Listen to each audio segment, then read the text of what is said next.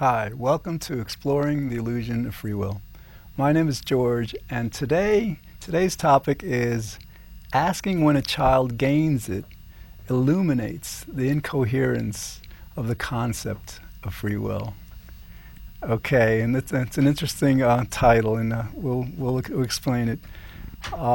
Before we go into it, I just want to briefly review why this matter of human will, this question of whether the human will is free or causal, is important. And naturally, our show's perspective is that all evidence, bar none, indicates that our wills are causal, so that free will is an illusion. That this question is important because our every behavior kind of depends on how we view our human nature. In other words, if we act under the illusion that we have a free will, we're going to treat ourselves and each other differently, basically more unkindly, less compassionately, than if we understand that everything we do is compelled. It's not really up to us. Okay, so and yeah, I want to go into this a bit more, because a lot of times people will confuse the term free will with the term will. In other words, when people say that they have a free will, they're actually saying that they have a will, not a free will. And the idea behind that is we make decisions all the time, okay? And these decisions are based on reasons, because if we were to make a decision that wasn't based on a reason, that's kind of like incoherent. That the concept itself, how could you make a decision not based on some reason, whether the reason is unconscious or not?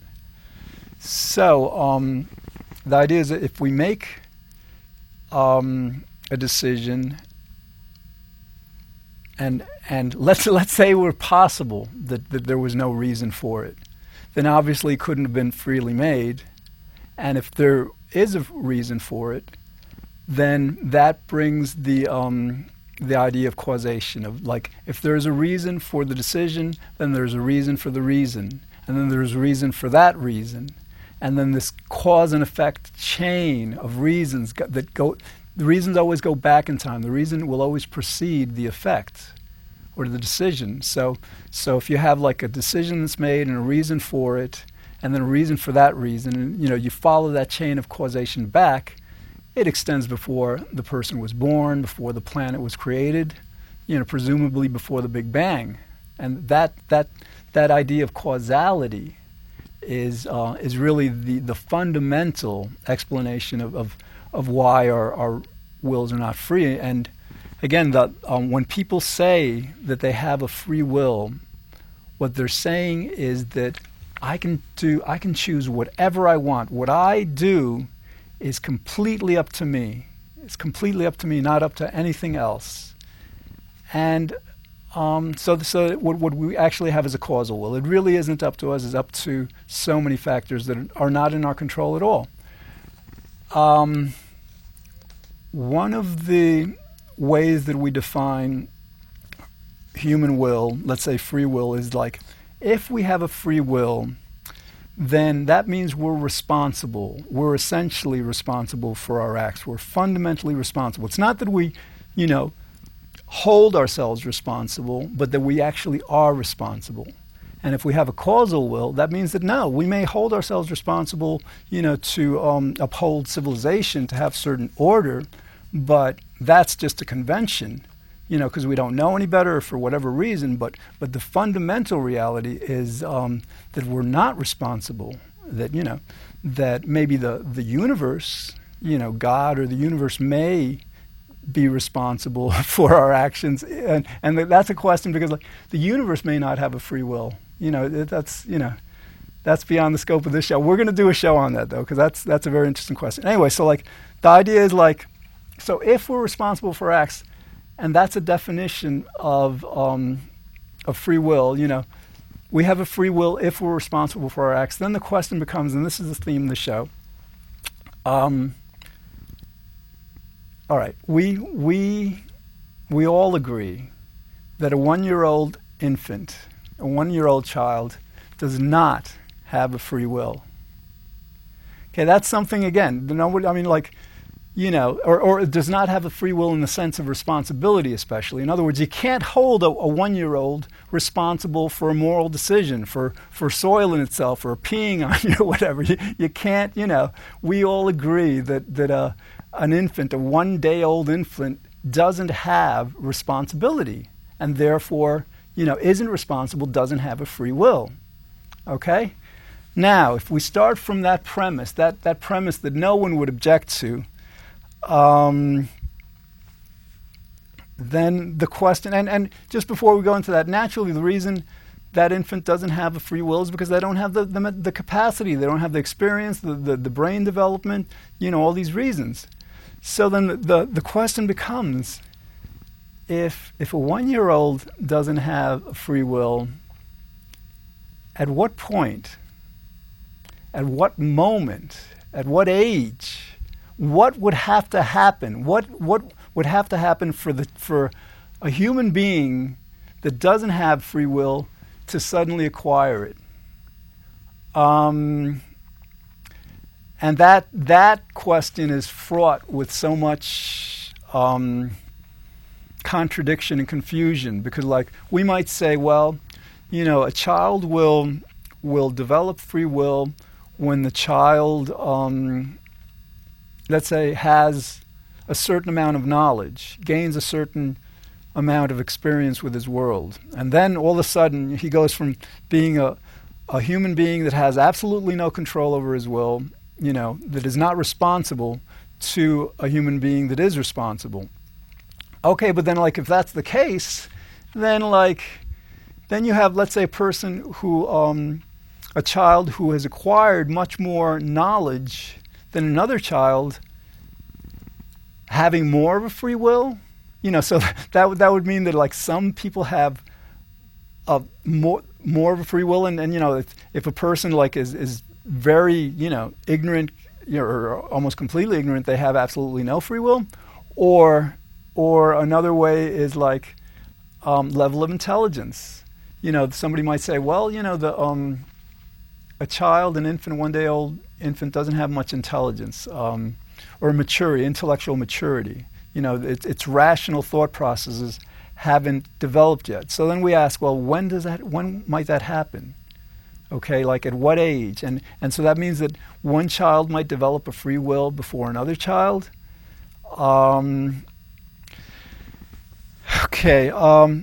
This asking that question just invites so many confusions. Then, what about a person who's brain damaged?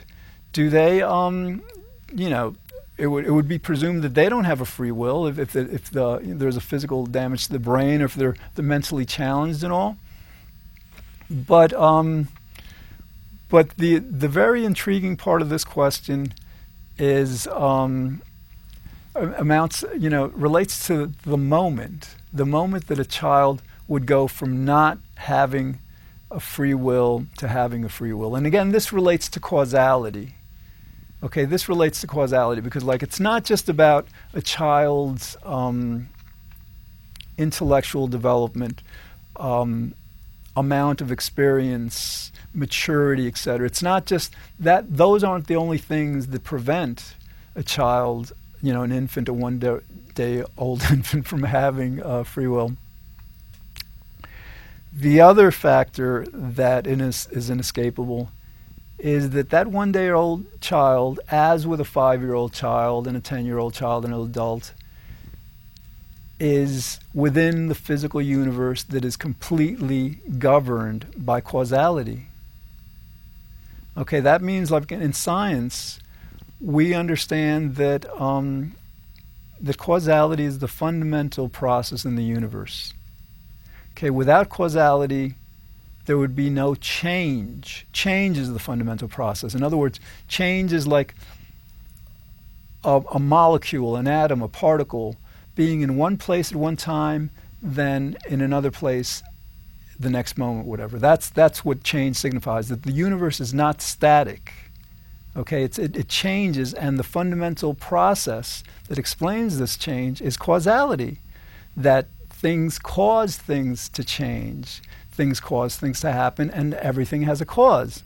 So, with a child, if we acknowledge, if we agree that a one-day old infant doesn't have a free will, then we would have to, and then if we want to assert that at a certain age, whether that age is 2, 5, 10, whatever, the child suddenly acquires free will from within the context of causality. We would have to explain, well, how does that child all of a sudden circumvent the laws of nature, this fundamental law of nature that is cause and effect? And as if you would explore that, you realize that it's impossible. You can't have a child. You can't have a child, a human being. You can't have anything in the universe, whether it's living or not, circumventing, overcoming the causal nature of the universe. All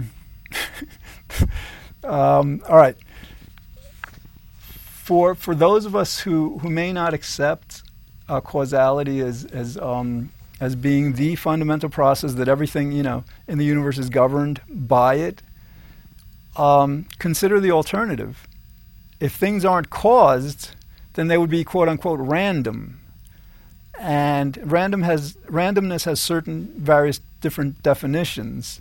In other words, you can go into a bowl of let's say ping pong balls and pick one out randomly, but that's just a matter of speech. In other words, you're not without expressed intention, but the whole process actually is causal. It's not. Basically, the idea is if things are not causal, then how could they come to be? If something is not caused, if a child's decision, if our decision, if anything in the universe is not caused, how could it come to be? How could it happen? How nothing happens that isn't caused. That's the key understanding here.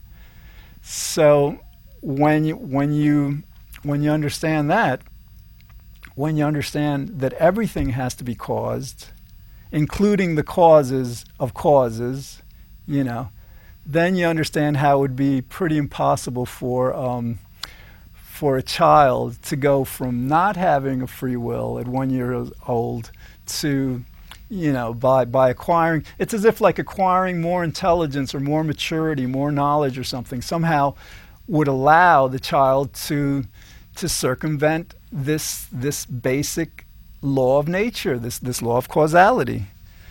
Okay. So, all right. So I think we've gained an understanding of how if we accept that a child 1 year old doesn't have a free will, it's pretty impossible that all of a sudden at a certain age that child would suddenly be able to have a free will. Okay. Now, why is this important? Okay, I got a lot of time in this show to explain this. I mean, some of these topics are pretty easy, or they take a long time to explain. This one, not so much. You know what I'm going to do?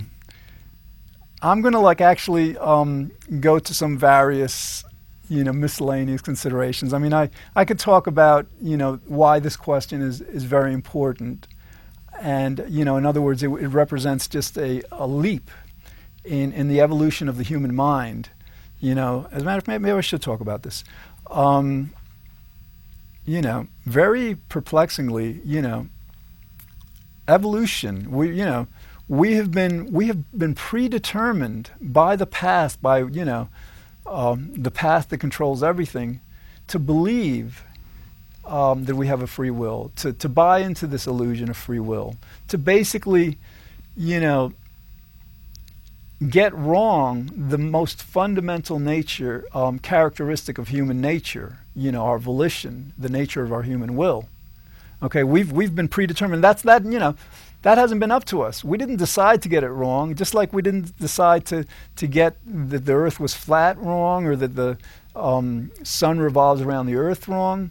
This has been predetermined, and for millennia we have held this illusion. And so think about it. Imagine what it would mean for our world, not just some philosopher, some psychologist.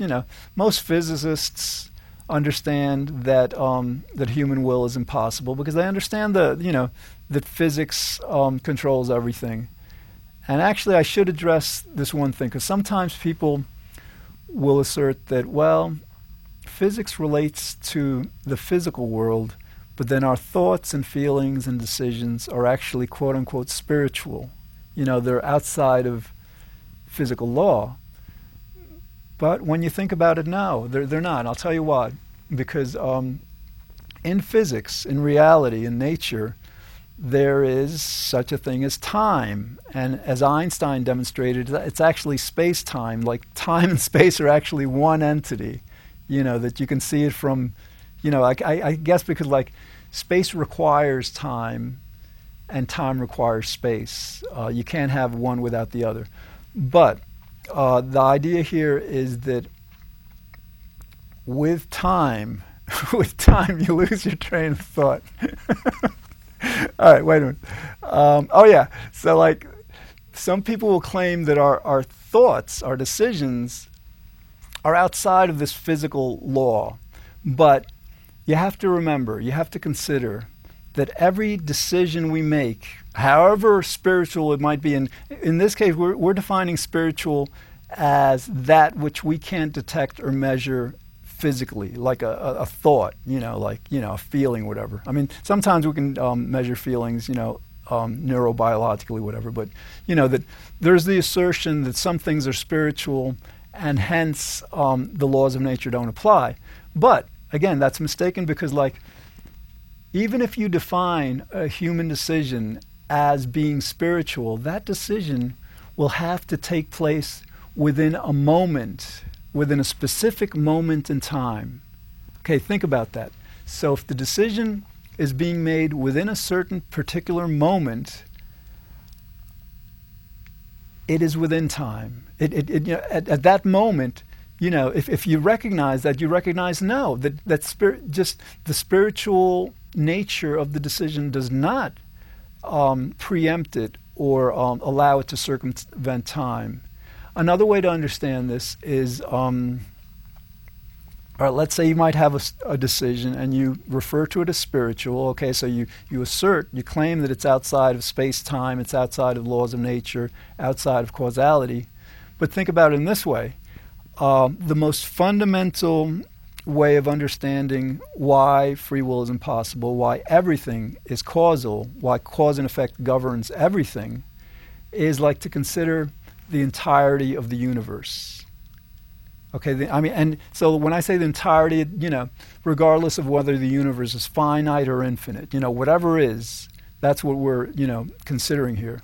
So you've got the universe at one moment in time completely determining the universe at the next moment in time. Okay? And then that moment in time, the state of the universe at that moment in time will completely determine the state of the universe at the subsequent moment in time. Okay? And then naturally this chain of cause and effect that involves the entire universe goes backwards. In other words, you have this moment in time was the complete result of the previous moment in time. And the previous moment in time was the result of the state of the universe at the moment before that. Stretch that chain of causation back and, extends to the Big Bang and perhaps before. That's something we don't know. But the consideration here is that if a decision that we might define as spiritual is taking place within an exact, precise moment in the universe, it can't escape. It's in the universe, because the universe by definition is everything that there is, spiritual and material, whatever. So if it's occupying a specific place within the universe, it's defined by that specific exact state of the universe. That will lead to the subsequent state, and that was caused by the previous state. Okay, so basically I'm trying to describe how defining something as spiritual, a decision as spiritual, because it resides within a specific moment in time, it does not allow that decision to escape causality. Okay, what else? So yeah, we're going to talk about, we're going to talk about, again, this is like, I mean, this is major. Like, if what's the quote at the beginning of the show? This is bigger than Einstein, Copernicus, Galileo, Newton, Darwin. This is huge, and this is like the statement of John Searle, a pretty famous American philosopher, and it's true. It's true. I mean, we've got evolution in the sense of our physical bodies evolving. People are getting taller. We're losing our hair. Our brains are getting bigger. All this stuff. This happens like over the course of millions of years actually. But there are changes that happen more within decades. For example, people today are generally taller than people 100, 200 years ago. It's result nutrition, whatever. But so there's an evolution of our bodies, but now there's also an evolution of our minds. We are actually becoming more intelligent as a species. But this, to shift, to move from our mistakenly perceiving the fundamental nature of our human will as being free of causality, free of reasons, free, completely up to us, free of factors not in our control, to the accurate understanding that our wills are causal, that our wills are not free, that essentially, reality is like a movie, that everything that's happening, not just the particles around us, because everybody pretty much acknowledges that the physical state of the universe is causal. And again, some people may claim that quantum mechanics has some randomness, but if you consider that, what they're claiming is that some events are not caused, and that's an absurd conclusion. It's just like it's not founded on reason, it's not founded on evidence. And I got to go into this a bit. What happens is sometimes with quantum behavior, they can't detect like the simultaneous position and momentum of a particle in order to use the classical physics, the Newtonian physics, to draw accurate predictions. So what happens in those cases, they rely on probabilities, which means that instead of measuring the movement of one particle, they measure the movement of groups of particles, and determine their behavior through probabilities as opposed to exact measurement of each one or even of the group.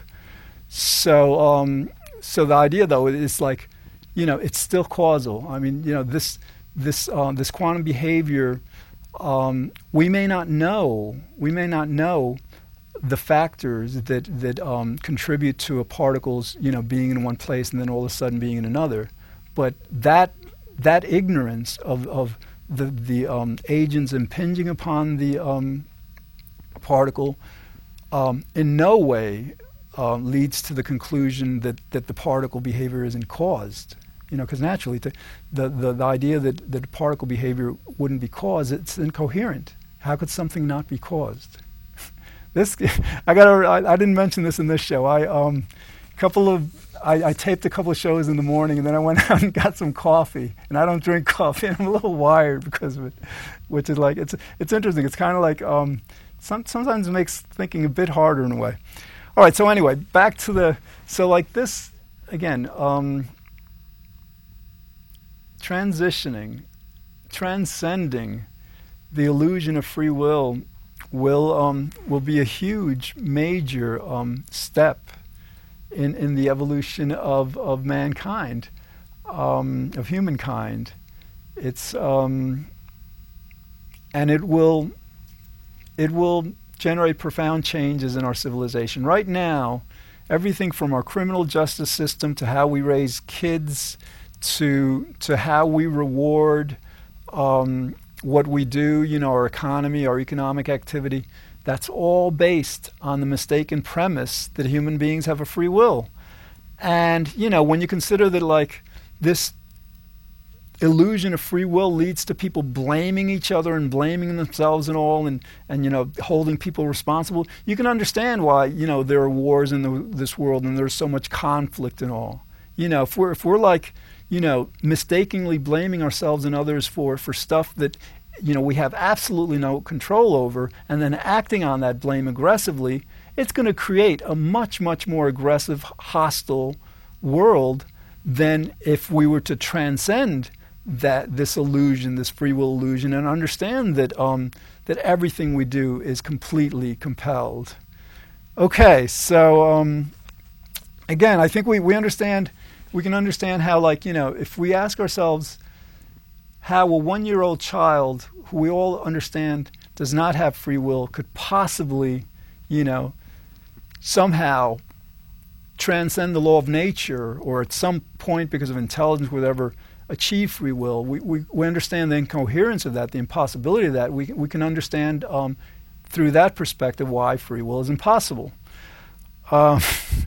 Okay, if you want to see the shows online, log into causalconsciousness.com, and we're gonna there's so many ways to understand how our free will is an illusion, how our wills are causal, and we'll be getting into them as the shows progress. Thanks for watching.